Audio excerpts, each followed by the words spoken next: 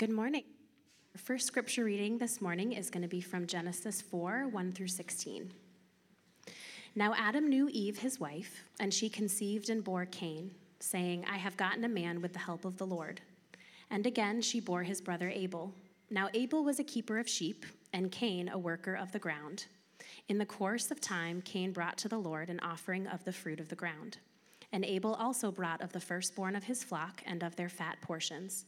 And the Lord had regard for Abel and his offering, but for Cain and his offering he had no regard. So Cain was very angry, and his face fell. The Lord said to Cain, Why are you angry, and why has your face fallen? If you do well, will you not be accepted? And if you do not do well, sin is crouching at the door. Its desire is contrary to you, but you must rule over it. Cain spoke to Abel his brother, and when they were in the field, Cain rose up against his brother Abel and killed him. Then the Lord said to Cain, Where is Abel your brother? He said, I do not know. Am I my brother's keeper? And the Lord said, What have you done? The voice of your brother's blood is crying to me from the ground. And now you are cursed from the ground, which has opened its mouth to receive your brother's blood from your hand. When you work the ground, it shall no longer yield to you its strength. You shall be a fugitive and a wanderer on the earth. Cain said to the Lord, My punishment is greater than I can bear. Behold, you have driven me today away from the ground, and from your face I shall be hidden. I shall be a fugitive and a wanderer on the earth, and whoever finds me will kill me. Then the Lord said to him, Not so. If anyone kills Cain, vengeance shall be taken on him sevenfold. And the Lord put a mark on Cain, lest any who find him should attack him. Then Cain went away from the presence of the Lord and settled in the land of Nod, east of Eden. The second scripture reading is from Hebrews 2, 14 through 15. Since therefore the children share in flesh and blood, he himself likewise partook of the same things, that through death he might destroy the one who has the power of death, that is, the devil, and deliver all those who through fear of death were subject to lifelong slavery.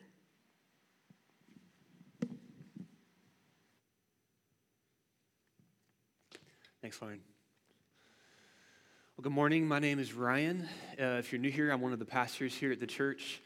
I don't know how you're coming in this morning. Maybe it's been a really good week and you're flying pretty high and you're encouraged, or maybe it's been a really tough week. But I just want to say that however you're coming in this morning, wherever your mind's at, wherever your heart's at this morning, I just want to say that you're welcome here. That we're a family of disciples who are making disciples. We're following Jesus.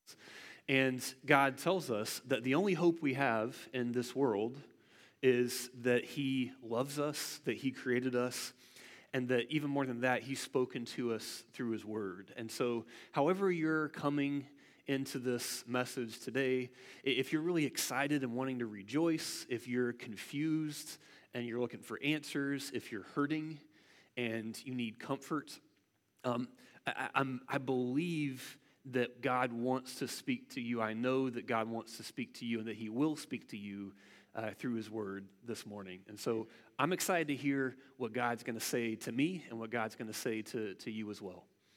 I want you to think back. How many of you remember, I know all of us remember, the beginning of the COVID pandemic in early 2020? Who wouldn't remember that, right?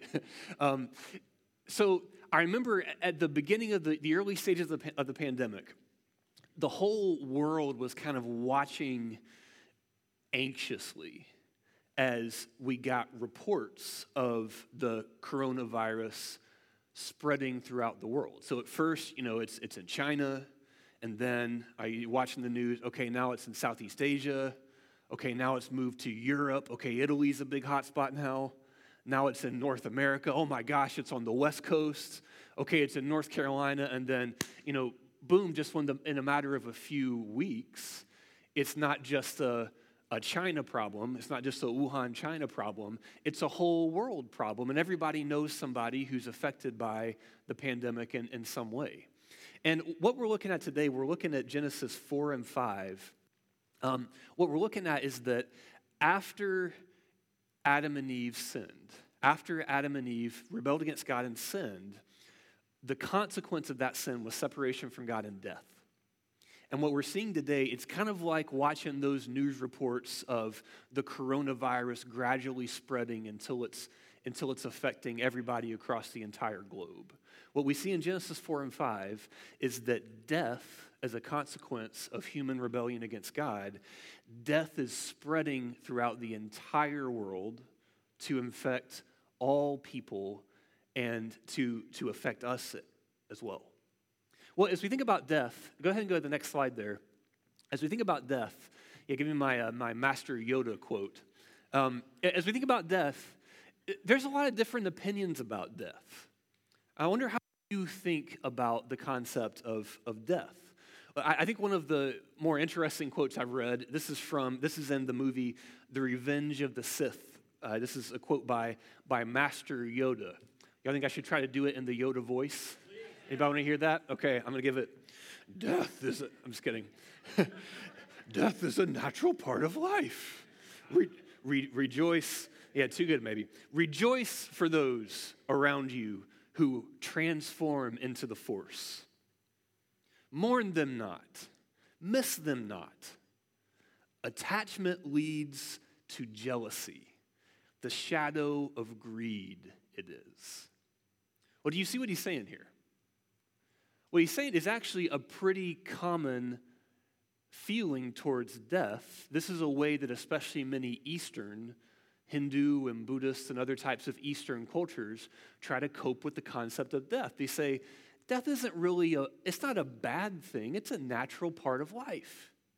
And, it's when you came out of the ground and then you're going back to the ground, and it's the circle of life and Hakuna Matata and all that type of stuff, right? And that's a way of looking at death that some people would have, which is that death is not a tragedy, death is not a problem, it's just a natural part of life, and you should learn to make peace with it. And so the question we're looking at today is, what does the Bible say about death and how we should respond to it? And the Bible presents a very different picture of death. The Bible presents a very different picture of death. In the Bible, according to Jesus, death is not a friend. Death is not a natural part of life. Death is not the beautiful closing of the curtain on your life, like the end of a performance. In the Bible, death is a tragedy. And not only is death a tragedy, death is an enemy.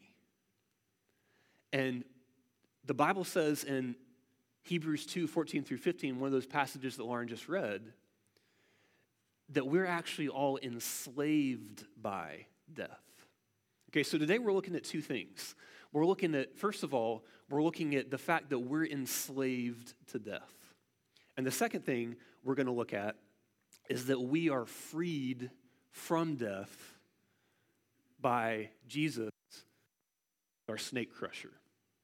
Okay, well, first of all, let's look at Genesis 4 and the story of Cain and Abel. This is probably a story you've heard before, but I don't know if you've noticed kind of the bigger picture of what's happening here. Really, so we're enslaved by death, first of all. The first type of death that we see in the Bible is death by violence. We see death by violence. So the story of Cain and Abel, it's really a pretty common story. So you've got Cain and you've got Abel, and they go before God, and they're both offering a sacrifice to God.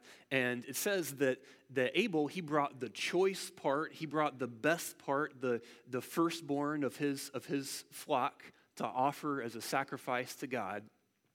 And then Cain, it says he just brought some vegetables. It doesn't say that they were the best or they were the first fruits or anything like that. And basically what happens is God accepts Abel's offering, but he doesn't accept Cain's offering. And Cain gets really jealous. And I want you to think about this for a second. Imagine this story from the perspective of Adam and Eve.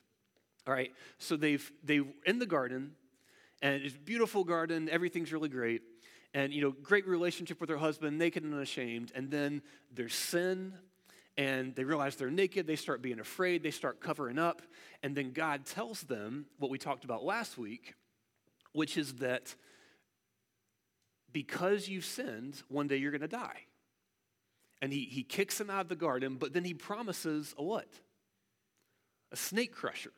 And he says, there will be a man that's born from the woman who's going to come and defeat Satan and defeat death and defeat sin and restore God's world. So imagine you're Eve in this story, and you get pregnant and you have a baby. What are you probably thinking? You're thinking, well, here he is. It's the snake crusher. God said that there was going to be a man born of a woman who's going to defeat Satan. Here he is. His name's Cain, which is why everybody today names their children Cain. Right? Obviously, that's not what happened, because Cain gets jealous of Abel and he kills him. And it says that the blood of Abel was crying out of the ground against the violence that had been done by his brother against them. And again, this is literally a story as old as time itself. This is one brother, one person being jealous of another person, and then through an act of violence, hurting them, and in this case, killing them. And so the consequence is Cain is driven even further from God's presence. He has to go east of Eden. You remember last year when we talked about you start here in the Garden of Eden, and then they go out the east gate, and then he goes out east of Eden again, and then when you have the tabernacle, then you're going back west, symbolizing you're going back into God's presence. Do y'all remember talking about that a year ago? So he's going further east, further away from God's presence in the Garden of Eden. And but God also gives him a protection. He says he puts his mark on him so that people find him, they won't kill him. Now, that's usually when we read the story of Cain and Abel, that's usually where we stop. But look at what happens next in verses 17 through 24. This is one of those like weird genealogies where it's like so-and-so had this kid and so-and-so had this kid and they did blah, blah, blah. And it's just kind of, this is why we don't like coming to church, is because we have to read about boring stuff like this. But there's something embedded in here that I don't want you to miss. So Cain has children, his children have children, and then so on, so forth and so on. But then look at verse 23. Okay, so Lamech is one of the descendants of Cain. Remember we said that this pandemic of death and sin is starting with Adam, ground zero, patient number one, and is just spreading throughout the entire world and affecting everybody. So Cain, he killed his brother in cold blood, and then he was ashamed of it. He hid, and God asked him what he did, and he tried to kind of deny it. He said, "Am I my brother's keeper?" And he tried to change the subject. But look at what Lamech does. This is several generations after his ancestor Cain, and it says Lamech had 2 wives. So this is the first known instance of polygamy. And in verse 23, it says, Lamech said to his wives, "Ada and Zillah, hear my voice, you wives of Lamech. Listen to what I say." So he's singing this song. Several generations before, Adam was singing a song. Adam was singing a song about how beautiful his wife was and how thankful he was to God for giving him a wife. Well, what's Lamech going to sing about? He says, "I have killed a man for wounding me, a young man for striking me. If Cain's revenge is 7-fold, then Lamech's is 77-fold. You see what he's saying here? He's saying, you think Cain was a bad, you know what? You think Cain was a tough guy? You think Cain was violent? Cain ain't nothing compared to me. If Cain was 7 parts violent, I'm 77 parts violent, right? I'm Cain 10.0. And so look what's happening. Not only is violence increasing, but no longer are they ashamed of it, they're even bragging about it, right? So that's the first way that we see death in the world, is death through violence. Well, how about today? I think it can be easy for us today to think that violence is not that much of a problem. After all, living in the Triangle, maybe you live in suburban Cary or Apex or Durham or Holly Springs or Morrisville, and there's that there might not be a lot of violence that you see around you. But is that really the case? Have we gotten less violent as a species since the times of Cain and the times of Lamech? I don't think we have. You know that the 20th century was the bloodiest century in the history of the human race. That more people were killed through violence and cold blood in the 20th century than any other period of time throughout human history. And it feels like for the past several years we haven't had maybe as much violence, at least not kind of a World War III type of a situation. And maybe we think, well, we're getting better. You know, we're kind of figuring it out. But the reason that we're not having World War III is not because we can get along with each other better today than we could 100 years ago. It's because of a thing called mutually assured destruction. You know what I'm talking about? It's basically that it's not that we're friends or we care about people or we love people better than we used to. It's that there's a lot of people around this world that all they have to do is push a button. Everybody in the human race dies instantly. Mutually assured destruction. So have we really made progress since the time of Cain, the time of Lamech? Lamech is nothing compared to what we can do today, to what a modern army can do, the violence it can inflict today. So that's the first type of death that we see, is death through violence. But the second type of death we see in Genesis chapter 5 is death through old age. Now, remember what God said to Adam and Eve. He told them in the garden, he said, you can eat from any of the trees in this garden, but don't eat from the tree of the knowledge of good and evil, because if you do, what's going to happen? You're going to die. And then the snake, Satan, comes along, and he's sneaky. He doesn't just say, oh, forget God. God's terrible. You should come with me instead. He says, he's subtle and he lies to him. He says, God said you're going to die. You're not going to really die. Eating from this tree is going to give you life the way you really need it to be lived. You're not going to die. Well, Adam and Eve have another son. And you can only imagine that when Eve gives birth to their third son, Seth, she's thinking the same thing that she thought when she gave birth to Cain. Well, we really got our hopes up with Cain and Abel. Oh, man.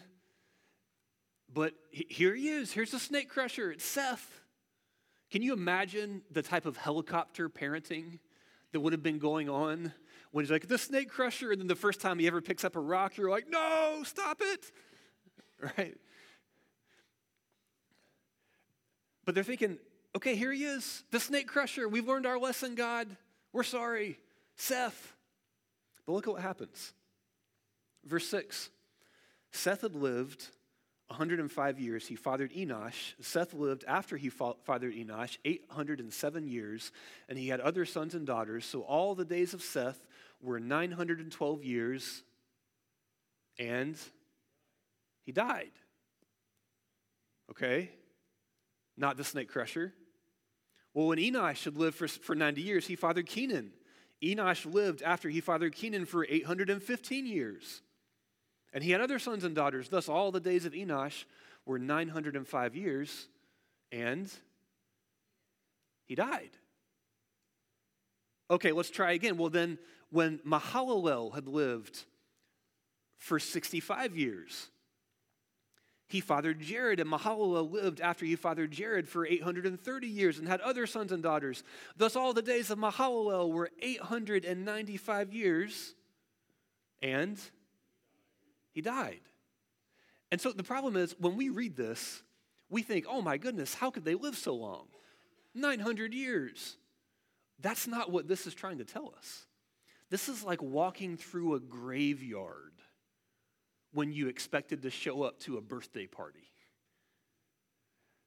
Can you imagine every single generation thinking, well, maybe this is the snake crusher. Maybe this is the one who's going to defeat death and restore God's world. And he died. And he died. And he died.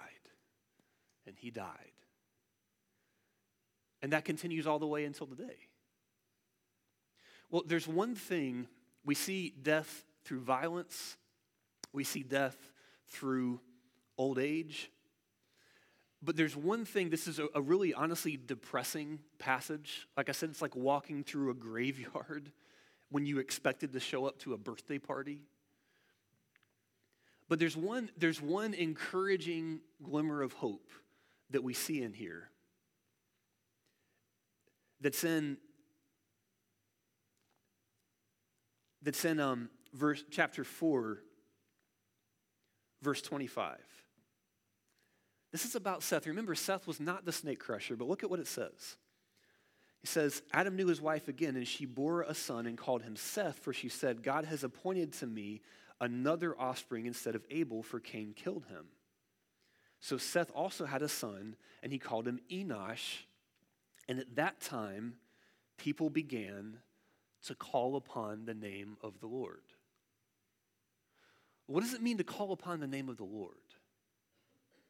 Calling upon the name of the Lord is what they would often call worship. But it's basically the idea, if you're drowning in the middle of the ocean and you see somebody on a boat passing by, or you see a lifeguard, you would call out with a loud voice, you'd say, help. Calling upon the name of the Lord is basically looking around and realizing we're drowning in sin and death. Everybody's dying. It's spreading everywhere. And calling upon the name of the Lord is like looking up to God and saying, God, help. Where's that person that you promised us? Where's that snake crusher? Please let him come soon. Okay? So the question is, how are we supposed to respond to this? How are you and I supposed to respond to this?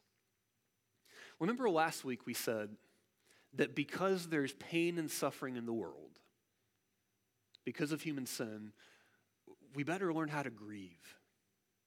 And if you don't learn how to grieve, life is going to be really terrible. It's going to be even more terrible because you're going to have all this unprocessed pain. You're not going to know what to do with it. It's just going to build up and then come out through impatience or through anger or through depression or through whatever. You better learn how to grieve the pain that you experience in this life. But not only do we grieve, we also hope. Because God promises that one day there's going to be a man who's going to come who is not Cain, who is not Abel, who is not Seth, who is not Enosh, who is not Lamech, who's going to crush the head of the snake and is going to defeat God's enemy and restore his good world. So what do? We grieve when we experience death in our life, but we also hope by calling upon the name of the Lord, calling on the name of the snake crusher. Well, not only are we slaves to death, that second passage that Lauren read in Hebrews 2, 14 and 15, it says that Jesus has set us free. Those of us, it says that he took on bodily flesh. He took on human form. He became a human. That Jesus Christ, the snake crusher, became human. And he lived a perfect life in our place. He died on the cross for our sins. And then he rose from the dead again. And one day he's going to come back and restore God's good world forever. And it's because of that that those of us who are currently enslaved by the fear of death and by the presence of death in our lives, that we can be set free.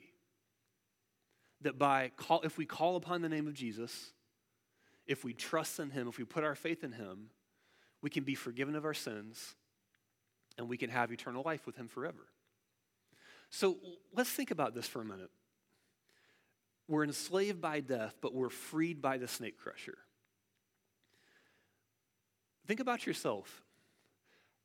How are you experiencing slavery to death in your life right now? How are you experiencing death in your life right now?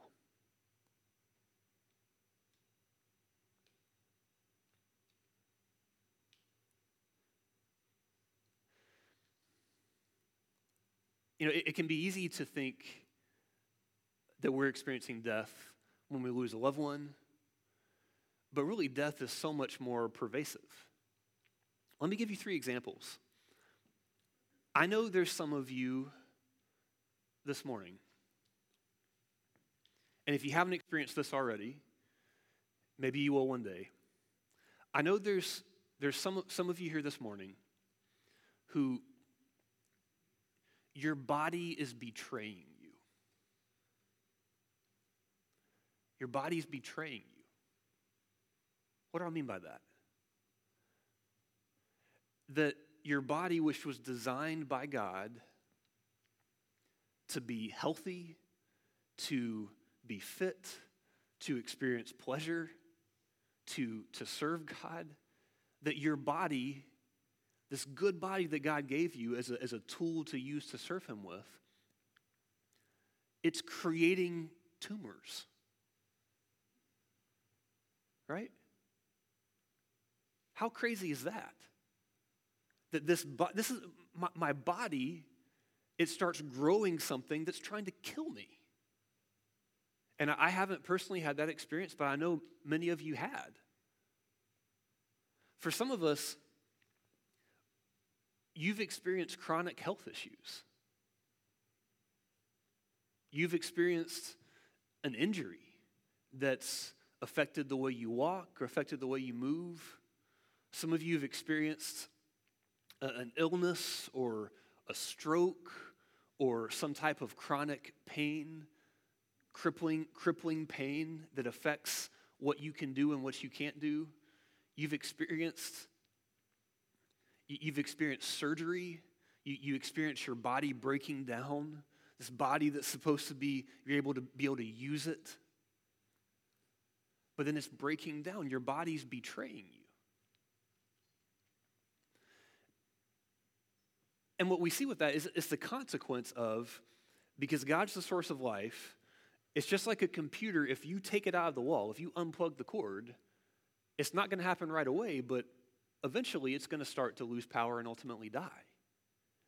And that's what we experience because of death. We experience our bodies betraying us through panic attacks, through infertility, through sickness, and through disease, and through handicaps, and things like that.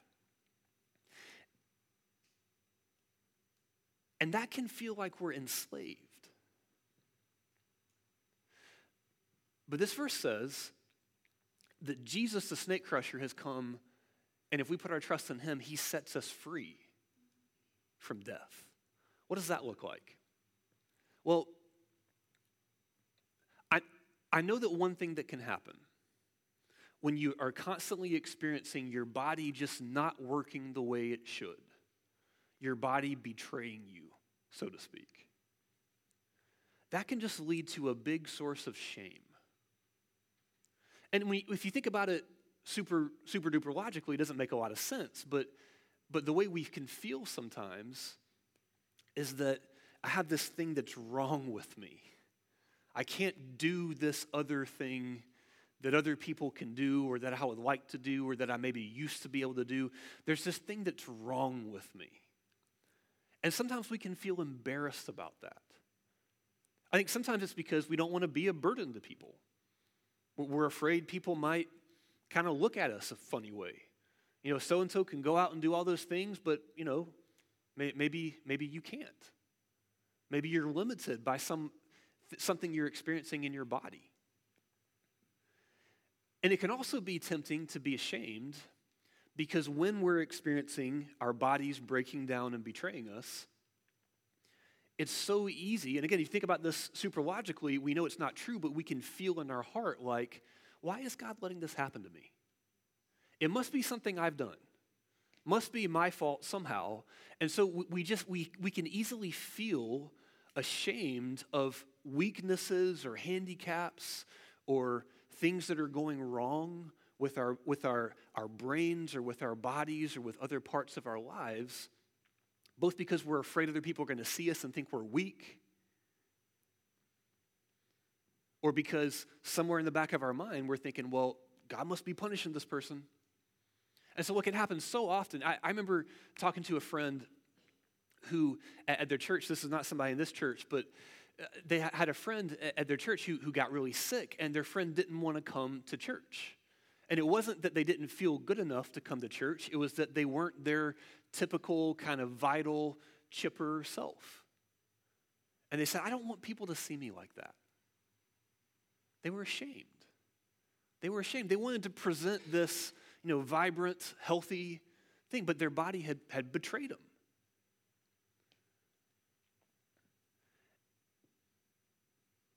Because of Jesus, we who believe in Jesus, God promises us that one day when he returns, he's going to give you a new body. And it's not going to be a body that has diabetes. It's not going to be a body that gets cancerous moles. It's not going to be a body that has to be in a wheelchair. It's not going to be a body that has to have hips and knees and shoulders replaced. It's not going to be a body that has OCD or chronic anxiety and depression. It's going to be a new body that does not get sick and that never betrays you. And what that means is that we can be free of the shame that can come along with our bodies betraying us. There's this really cool story. I don't know how many of you know the story of A Christmas Carol by Charles Dickens. How many of you have read that or heard that story before? There's this really cool story where Tiny Tim, do you guys know Tiny Tim? So Tiny Tim, he's Bob Cratchit's the main character. He's his son, and he's crippled. And everywhere he goes, he's walking with a severe limp and has a cane.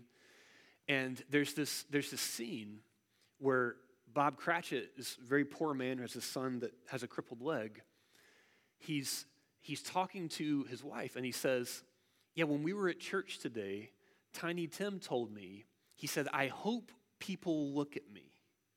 He said, was he ashamed to be there? No, he wasn't ashamed to be there. He said, I hope people see me.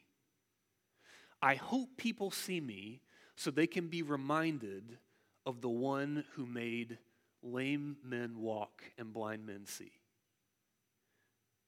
And so because of Jesus, you're set free from the shame of feeling like you're just this constant testament to your own weakness or your own sin or something like that. And instead, you can go out into the world knowing that whatever weaknesses you have in your body, however your body's breaking down, and all of our bodies are breaking down in one way or another, you're not a testament to your weakness or your sin. You're a testimony to everybody around you. Look at what God's going to free me from one day. Look at what God's going to heal me from one day. I know there's others of you who maybe just feel like life is pointless. That's another one of the consequences of death. And to be honest, I think that the way we talk about this in secular culture today is really dangerous. Some of the conversations going on about this idea of how do you find meaning in life? How do you find hope in life? How do you find purpose in life? I think they can be very dangerous because here's the thing. Some of you right now, how are you enslaved to death? Some of you are depressed. Some of you are feeling hopeless. Some of you just feel like you get up in the morning and what's life about? Why do I want to go to school? Why do I want to go to work? Why should I do any of this stuff? And you just feel depressed. One of the reasons that is, okay, I'm fully on board with Lauren Bowman, Jesus and therapy, right? That I totally believe in the value of counseling. I totally believe in the value of medication to help with depression and anxiety. But I don't think it's a coincidence that depression rates have skyrocketed at the same time when people's belief in God and in eternal life have been going down and down and down and down and down. And the reason is, if you're honest with yourself, one of the reasons we can feel life is pointless is because you know that whatever you do in your life, however well you live, however much you accomplish, whatever good things or bad things that you do, your life is going to end up just like Enosh's life, and just like Seth's life, and just like Kenan's life. You know, it's just going to turn into a tombstone that says, you know, so-and-so lived for 80, 90 years and then had several children, and then she died. And there's just something in us that says, if all of this is just going to be wiped away, and then, you know, one day, like, for goodness sake, like the sun's going to blow up and then everything is going to be wiped away, like, what's the point? And I think we do a huge disservice to each other when basically in secular counseling, without God, without knowing that you were made for a purpose and you can be redeemed and given eternal life, basically the message is just kind of like, you know, life doesn't really have a meaning. It doesn't really have a meaning. Like, we're all going to die, and, you know, it's not going to make an eternal difference, really, but you kind of can pretend like it does.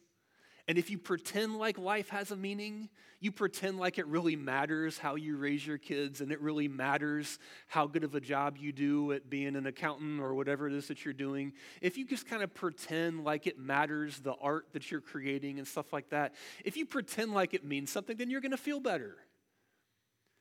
And that's kind of the message that we tell each other, that we should just try to pretend like life has a meaning, then you'll feel like life has a meaning, and then you'll be happier until you die. And that's kind of like, if there's a plane that's crashing and the plane's going straight to the ground and somebody stands up and says, hey guys, the plane's crashing, I can't do anything about that, but let's just try to have a good attitude until the plane crashes. And that's where Jesus is the one that stands up and says, in him, with the snake crusher, death is not an end, it's a beginning. Death isn't an end, it's a beginning. That what you do in your school, in your life, in your relationships, in your family, in your work, in every part of your life can have meaning and can have purpose that really does have eternal value if you put your faith in Jesus.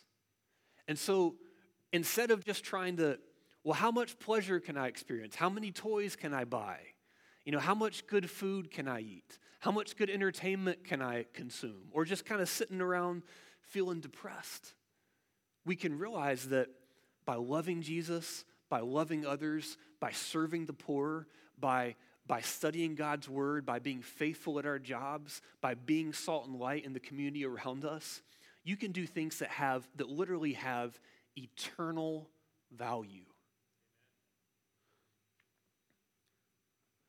So we're all enslaved by death, but we're freed by the snake crusher.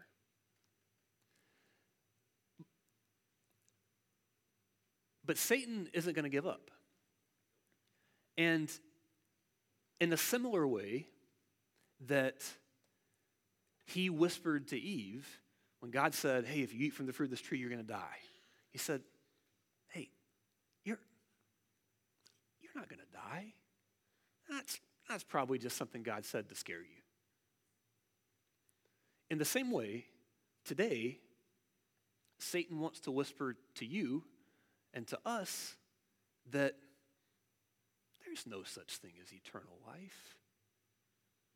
What a silly, you're gonna live forever. What, does somebody like sprinkle pixie fairy dust on you and now you're gonna, that just seems like something some counselor made that up to try to make you feel like there's meaning in your life and blah, blah, blah. but it's probably not true. I want to read you a story, and this is how I'll close. This is a story by a guy named Henry Nouwen, who's a Dutch theologian and priest. He's since passed away. But it's called The Parable of the Twins. I want you to listen to this story. It says, in a mother's womb, there were two babies. One asked the other, "Do you believe in life after delivery?" The other replies, "Why, of course. There has to be something after delivery. Maybe we are here to prepare ourselves for what we will be later." "Nonsense," the other said. "There is no life after delivery. What kind of life would that be?" The first one says, "Oh, I don't know, but there would be more light than there is here. Maybe we'll walk with our legs and eat from our mouths." But the second one said, "That's absurd. Walking is impossible. And eat with our mouths? Ridiculous. The umbilical cord supplies all of our nutrition. Life after delivery is to be logically excluded. The umbilical cord is too short for us to walk around." But the first one said, I think there is something, and maybe it's going to be different than it is here." The other one replies, "Well, no one has ever come back from there. Delivery is the end of life. And in the after delivery, there's nothing but darkness and anxiety, and it takes us nowhere." "Well, I don't know," said the first. "But certainly in the after delivery, we will see Mother, and she will take care of us." "Mother? You mean to tell me you believe in a mother? If there was really a mother, where is she now? Why can't we see her?" "Well, maybe she's all around us," the first one replied. "Maybe it's in her that we live and move and have our being. Without her, there would not be this world that we live in right now."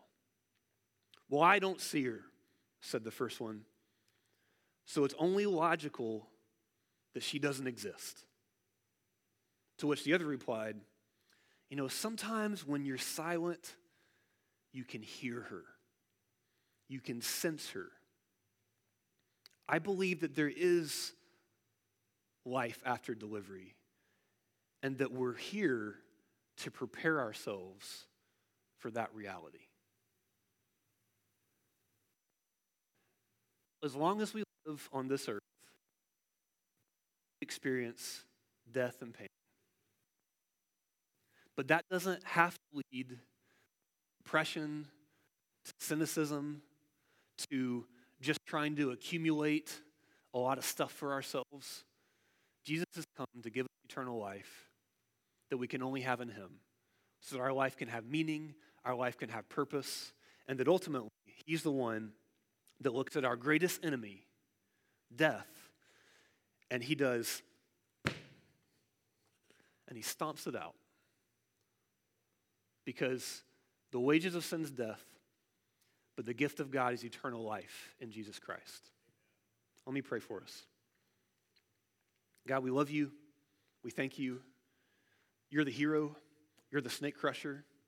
God, I pray for my brothers and sisters right now who feel their bodies betraying them, who feel their bodies breaking down. God, would you fill them with hope and expectation for the renewed body, the new body that you're going to give them one day? And Jesus, I pray that would be soon. God, for my friends here that maybe are feeling like life is pointless, that maybe feel depressed, that feel they can't find a meaning or a purpose in life, God, would you give us that glimmer of hope? Would you help it to be fanned into a flame? Help us to put our hope fully in eternity. God, give us that faith. I know so many of us want to believe, but we have so much doubt, we have so much unbelief. Please help our unbelief. Help us to trust in you that you will give us eternal life. I pray this in Jesus' name. Amen.